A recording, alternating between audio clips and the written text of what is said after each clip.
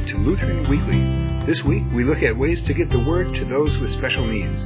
We have an interview with Pastor Harold Scheer, chaplain at the University of Iowa Hospital, and our tech tip involves bringing the message to those who can't be in church for services. We apologize for having no podcast last week. I was on vacation. We're back on schedule now, so without further ado, on with the interview. I have with me today Pastor Harold Scheer, the chaplain at University of Iowa Hospital. Welcome, Harold. Good morning. So how long have you been in the chaplaincy program, and how did you get started there? Well, I'll be here 27 years, the 1st of November. But as far as getting started into chaplaincy, it goes way back to shortly after my wife and I were married, when she was serving as a nurse in Walter Reed Hospital in Washington, D.C., and I worked as a neighborhood liaison worker for a Lutheran church and a Catholic church one summer for about 8 weeks, 10 weeks, with the neighborhood in the poor black area on the northwest side of Washington, D.C., and this Lutheran pastor says, Harold, whatever you do, before sometime, whenever you can, make sure you get some clinical pastoral education. Hmm. And that just kind of was in my mind. And then during my year of vicarage or internship, I was able to get a quarter of clinical pastoral education. And after a couple of weeks, the supervisor says, Harold, you need to get a year of this. And I enjoyed that quarter, but I also found out how painful that clinical pastoral education process can be. But after a few weeks, I realized I needed to get a year because of me not living my faith as I thought I was. And that's one of the big parts of clinical pastoral education is self-knowledge. And I knew my faith, but I wasn't living my faith like I thought I was. And so back then, it was a pretty much unwritten rule that you couldn't get a year of clinical pastoral education until you had 3 years in a parish, and that was okay with me because I had always thought I'd always be a parish pastor. I was raised here in eastern Iowa and on farms and so forth, and just thought I'd always serve in a rural parish somewhere in the Midwest. And during the first congregation that I served in northern Arkansas, a retirement recreational area, beautiful, beautiful country and great congregation. It was a mission congregation, and it was growing by leaps and bounds because of people from the Midwest moving down there to retire. But I found out that I was ready for that clinical pastoral education that year, that residency program, and took that at Rochester, Minnesota, at Methodist Hospital there, and had kind of determined while I was in the parish that I wanted to be in chaplaincy, and rather than in a parish because of all the administrative detail and program director work and so forth that parish pastors have. And I could do it, and I could do it well, but I'd rather spend more time with people, and the chaplaincy ministry provided that opportunity. So that turned out to be the goal, and that got me started. Huh. That's fascinating.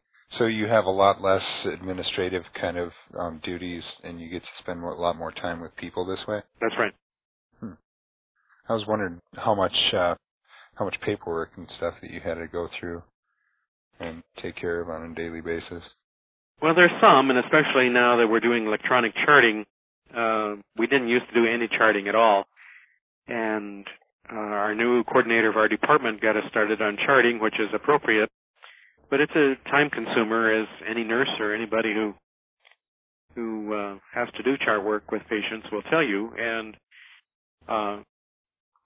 we can't put in confidential things that patients don't want everybody to know, and so we have to cross our I's and dot our T's, so to speak. Yeah. But that's become a bigger item of time consuming, but also making sure that we contact the patients that we think we should contact and follow up on referrals and do the paperwork so that we can keep track of where people are at and not let people fall through the cracks. That's kind of a real easy thing that can happen because our paper trail has changed in the last few years. We used to get a patient card of information on every patient that was admitted, and we could use that and then use that to keep track of the patient while they were here in the hospital. We no longer have that particular piece of information on that hard copy anymore, and we get a daily printout of patients, but they move around, and unless you somehow keep track of that, why, it's real easy for patients to fall through the cracks. Sure. Well, especially in a hospital as big as the one that you're in. Well, and then they transfer from area to area because of different needs, and needs change from before surgery to after surgery, and then in the healing process thereafter, so that they can be in 3 or 4 different units in the process. Sure. But I'm grateful for people who make sure they list their religious preference as Lutheran or Lutheran Missouri Synod, especially Lutheran Missouri Synod, because those are my first priorities since our district has been supporting this position since 1936. Wow, that's a long time. So what are some struggles that are unique to the chaplaincy program? Oh, it's an ongoing education process for people in our district and leaders in our district to know what a chaplain does, so that they want to continue supporting it, because it's an expensive mission and expensive ministry to support. And I can't take up an offering plate, and so I have come to appreciate the support from our congregations and pastors and lay people immensely, because so many of them don't know what I do. And they've come to appreciate my sharing with them what I do. And of course, the patients and families here, they find out firsthand real quickly, and they're my best educators back home. Sure. All the time. And so I'm just have come to appreciate that challenge.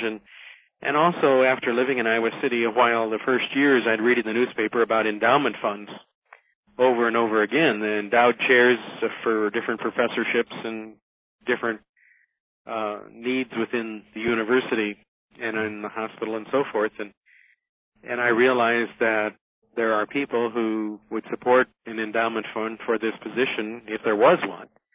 And when the district had to make a cut of a chaplain back in '88, why, I started right then to get an endowment fund going, because it just makes sense to have this position supported by an endowment fund rather than taking it out of the district budget all the time. Sure. Yeah.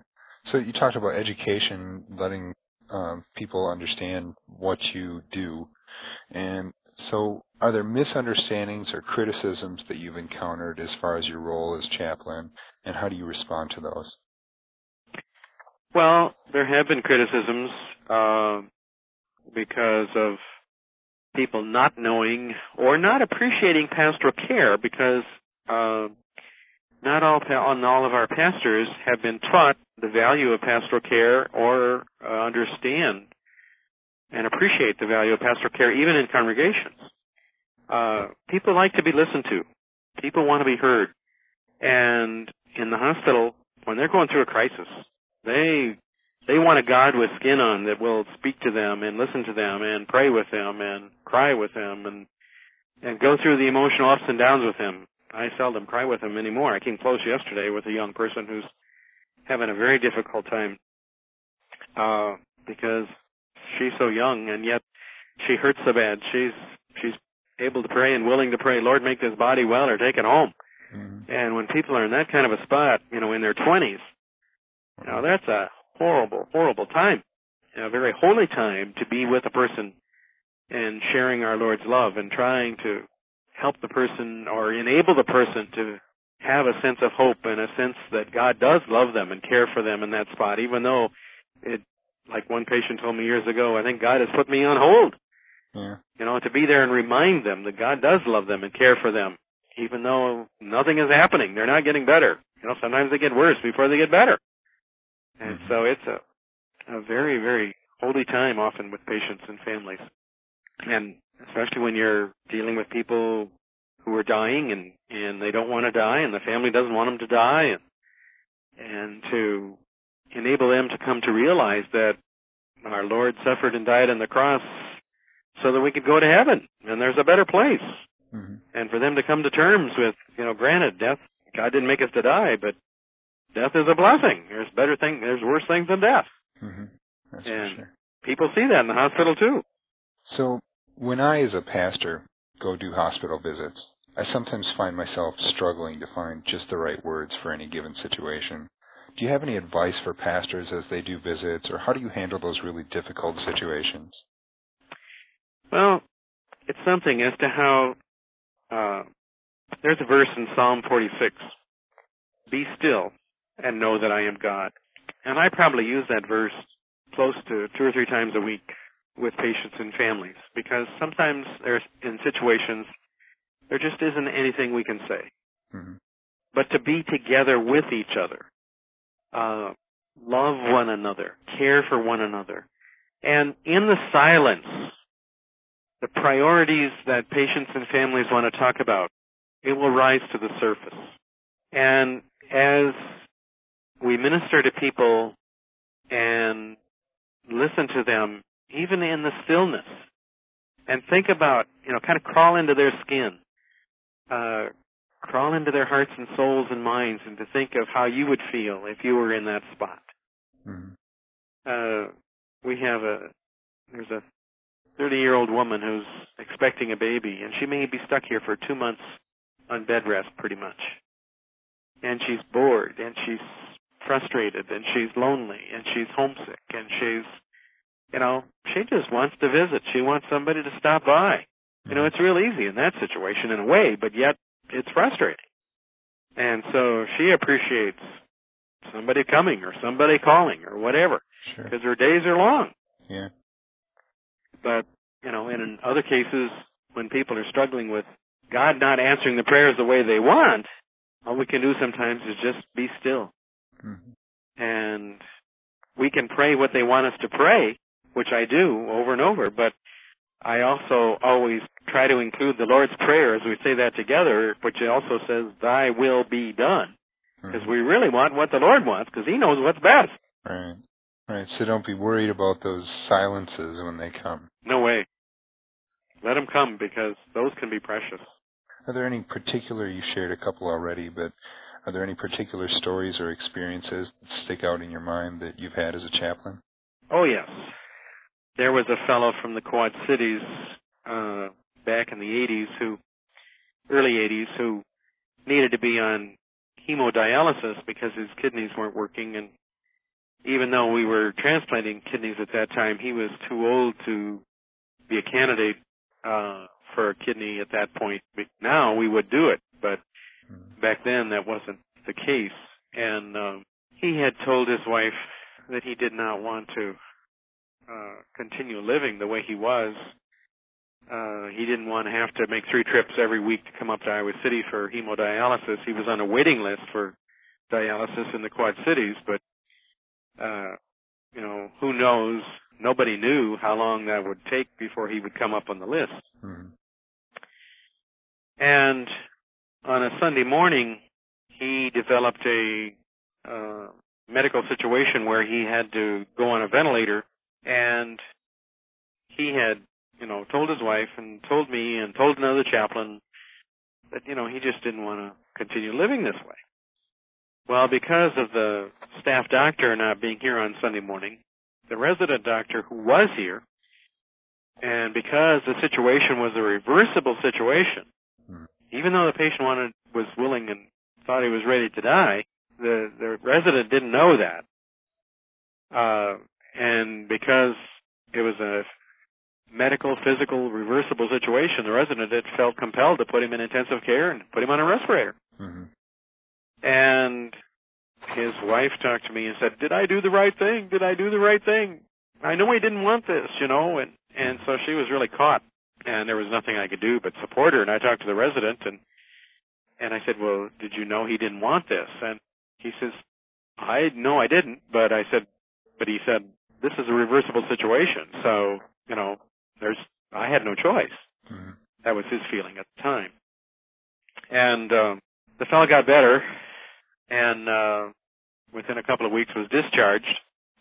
and within a couple of months got on dialysis in the Quad Cities, or maybe even less than a couple of months. And he lived 3 more years and had 3 good years of quality life. And that was one of my first experiences of learning to roll with the punches, and of how things can change and be different than you expect them to be, even different than what the patient expected them to be. Sure. And also it was a good lesson in humility that the Lord is the Lord and we are His people. Mm-hmm. And the Lord is the Lord over life, and the Lord is the Lord over death.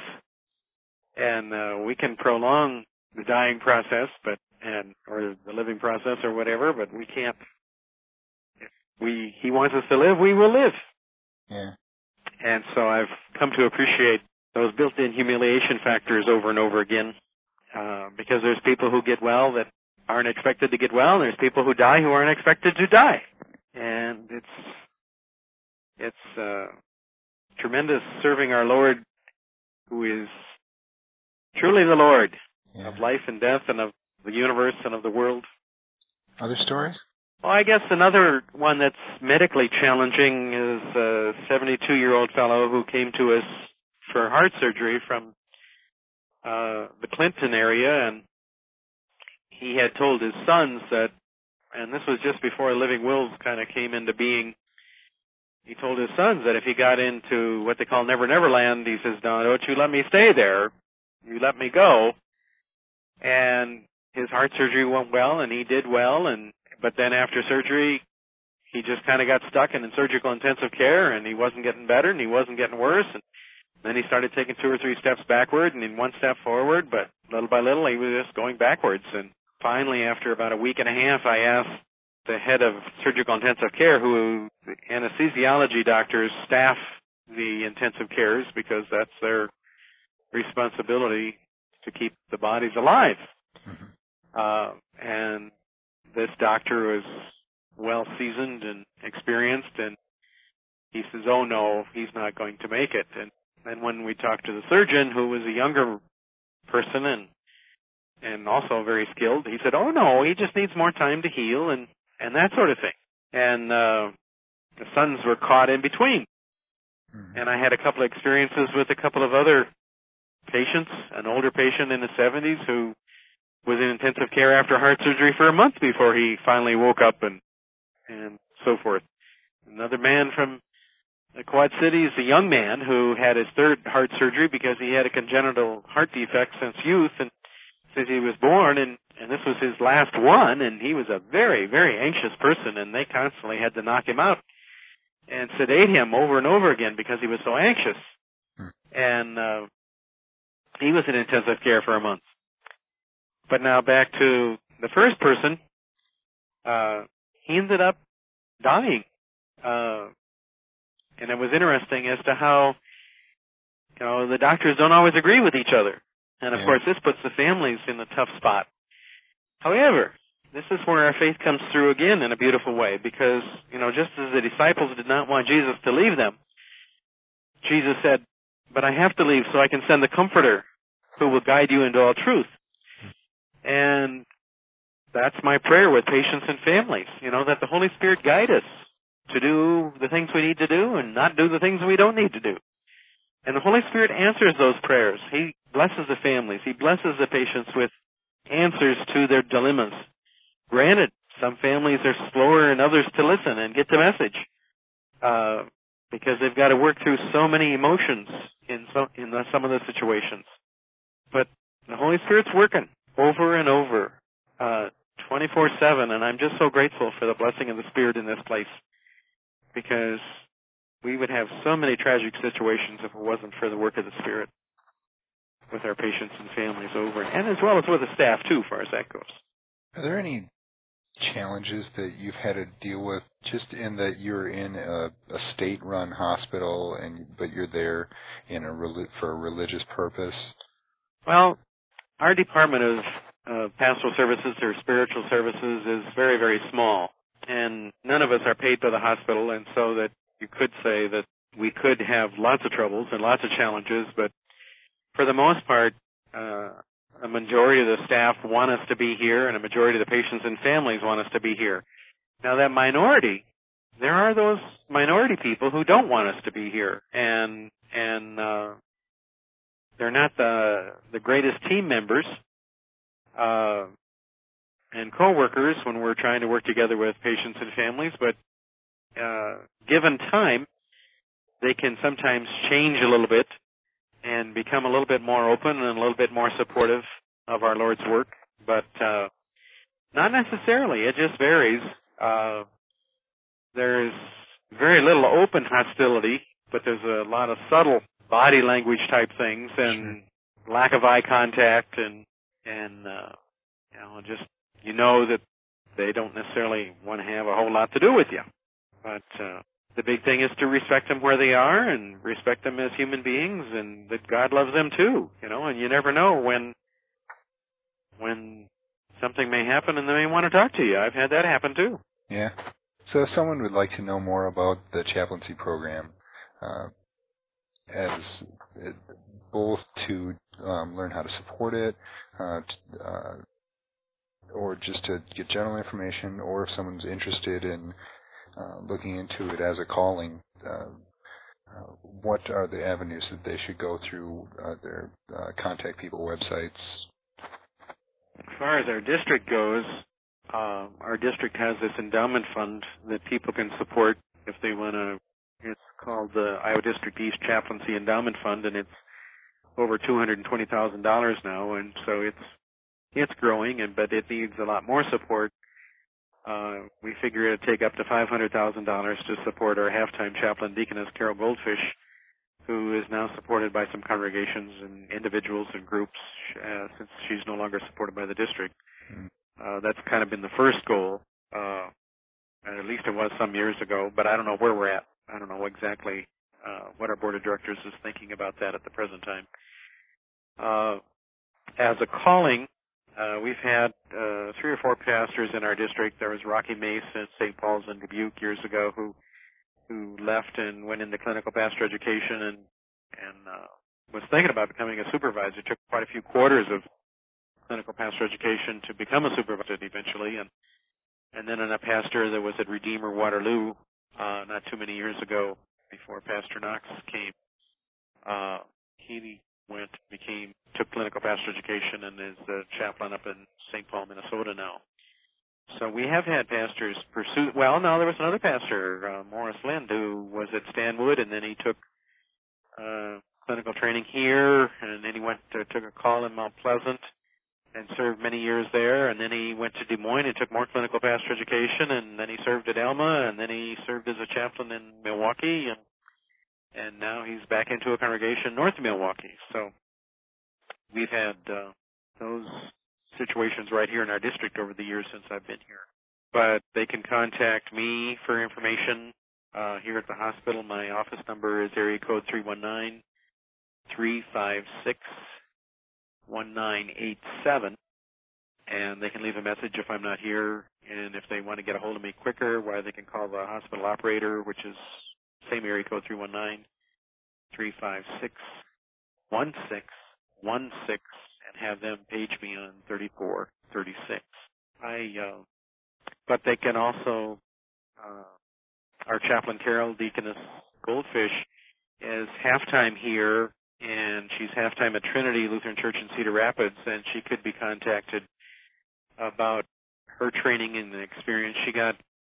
She became a parochial school teacher and taught a number of years and got her Master's of Arts in Religion, and in the process got a quarter of clinical pastor education and found out that she felt called into the chaplaincy ministry as a deaconess, and we've had deaconesses in chaplaincy ministry for probably forever.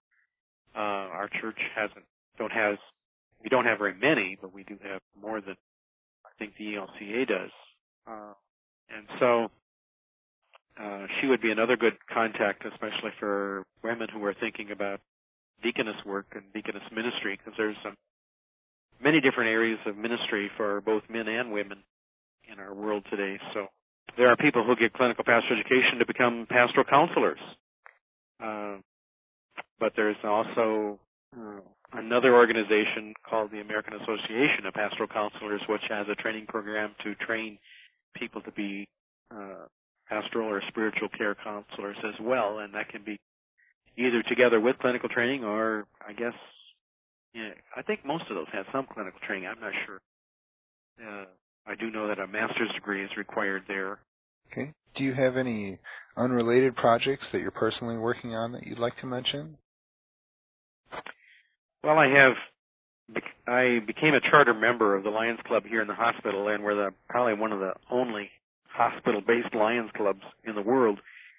And that's been kind of different and very interesting to learn about the work of the Lions Club with the Iowa Lions Eye Bank here, because most of the money that the Lions raise in the state of Iowa comes here at the University of Iowa for the Eye Bank and in support of cornea transplants. And I've really come to appreciate when you're with patients who receive a cornea and they can see so much better than they could before, because before they couldn't see at all hardly. Mm-hmm.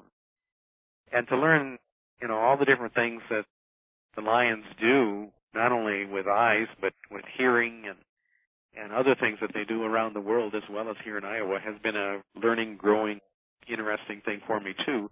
Being in Iowa District East and serving in this capacity and going to congregations and sharing about the Lord's work here has been a neat blessing.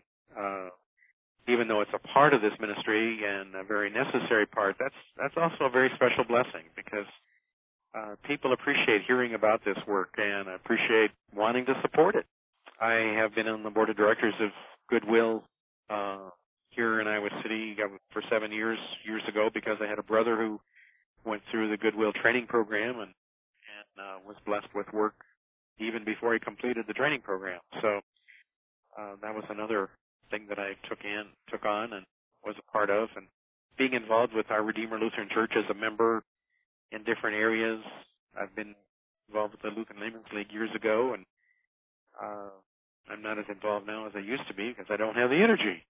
Sure. But I've been a small group Bible class with some folks from Redeemer, and that has been a tremendous blessing for my wife and myself to have that kind of support and fellowship and opportunity to grow in our faith in relationship with our Lord and with each other and others at Redeemer. Anything else you'd like to add? Oh, I think a big word of thank you for all the prayers that people have prayed for me personally around the district. I know there are a number of people who pray for me every day and pray for our Lord's work here. That is for the Holy Spirit to get me at the right place at the right time. That is so awesome to be a part of that kind of dynamic and ministry. It's just a beautiful, daily, humbling blessing, because to be led by the Spirit to the right place and to be with the people at the right time. And that happened this morning on my way into work. I stopped to see a patient and got to see a family member of the patient that I didn't get to visit with yesterday like I wanted to. And, I was a little frustrated. And I thought, well, that's okay. It'll work out. And, this morning it was just perfect timing. The Spirit just had it all set up, waiting for me to walk into it. And so those prayers are just invaluable. And, of course, the financial support is very important. I like to eat and have a house and a roof over my head, too. So I appreciate the financial support, because I know we have people who are truly sacrificing and tithing and of their gifts and so forth, and we have people who can't do that and would like to. And so that I'm just very grateful for the hearts that people have for our Lord's work in our district and as well around the world, because there's ministry everywhere. And I think of what happened with the hurricanes down south and the tsunami over in Southeast Asia, those natural disasters, as well as wars that just continue to plague our world. It just is quite a world we live in, and thank God for that faith that He has given us and continues to bless us with the Holy Spirit as we go through all sorts of ups and downs in this world. Thank you, Lord, and please keep that Holy Spirit coming and working. Amen. Amen. All right, well, thank you, Harold, for the interview, and also thank you for all the work that you do there. I know I have members here at St. Paul's that that have received blessings from you and visits from you when they were in the hospital there, and and they're really supportive of your work, and just really appreciate all that you do for us. And I'd like to also just extend a thank you to all of the chaplains in various ministries that are out there listening to this, and thank all of you for all that you do for God's people. Thank you, and also thank you for the parish pastors who follow up with these folks when they come back home from the hospital, because that follow-up pastoral care is so valuable and so meaningful for those folks as they adjust to such major changes in their lives. Thank you very much, Dale. Okay, thanks. You're welcome. And now it's time for the product suggestion of the week. What we need next is a confessional Lutheran search engine. If you've ever used Google to look for a resource for Sunday school or some other church activity, especially something that needs some doctrinal content, there's a lot of chaff to weed through, and it takes forever to find something good. Someone who knows a bit about indexing has time to enter a bunch of website domains needs to create a Lutheran site like Google. It wouldn't spider every site on the internet. Rather, it would begin with sites like lcms.org, district websites, RSOs like the Lutheran Hour Ministries and oafc.org, our college and seminary websites, lcmspastor.com, of course, and other independent sites, as well as congregational websites. Webmasters may submit their ideas for spidering, and after a simple approval process, the site would be added. If someone is interested in this project, contact me, and I'd be happy to incorporate it into lcmspastor.com so that you can use my server space for the index and bandwidth. Or feel free to do it yourself and let me know, and I'd be happy to help promote it. Time for the tech tip. This week's tech tip involves reaching your shut-ins. Besides letting them know when the Lutheran Hour is on in your area, get them connected with your congregation. If possible, videotape the services and make copies. Every church is different, so the format will depend on your church. Almost everyone has a VCR, so you can make copies of the service by picking up an extra VCR or two and copying them that way. VCRs can be bought for under $50. Just make sure you buy a recorder, not just a player. If your shut-ins are a bit more tech-savvy, you can get a set-top DVD burner and make DVDs of the service. If you get DVD RWs, you can erase them and reuse the DVDs. Another option is to go audio only, and in most cases you'll want to just include the sermon. Record with a tape recorder or a digital MP3 recorder. If you have an iPod, you can get a microphone to attach to it. These can be copied to cassette or burned to CD-RW, again depending on what kind of player the shut-ins have. Our congregation bought a few VCRs for those who still don't have them. If you have members deliver the tapes or discs, encourage them to stay and chat for a while if possible. Most homebound people are happy to have visitors, and this is another way to minister to them. If you have college students, members in the military, or other members who aren't homebound but can't join you for services, you might consider mailing discs to them as well.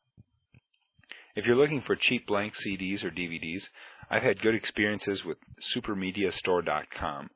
Their prices are excellent, and they are not a sponsor. I'm not affiliated with them. I'm just a happy customer. Look for Tayo Yudin as a brand name, as some of the other blanks, especially DVD media, can be flaky, but Tayo Yudin consistently produces good quality media. Again, not affiliated, just a happy customer. For tapes, either VHS or audio, just get the cheap ones at your local discount store. This podcast is brought to you free of charge. That said, my wife and I are hoping to adopt an orphan or two from Ukraine in the next year or two to give them a Christian home, and are raising money to make that possible. If you'd like to help make that happen, you can make a donation, purchase through our affiliate links, or send us your used inkjet cartridges.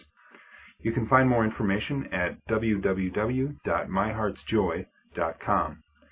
And while any and all help is appreciated, you are under absolutely no obligation.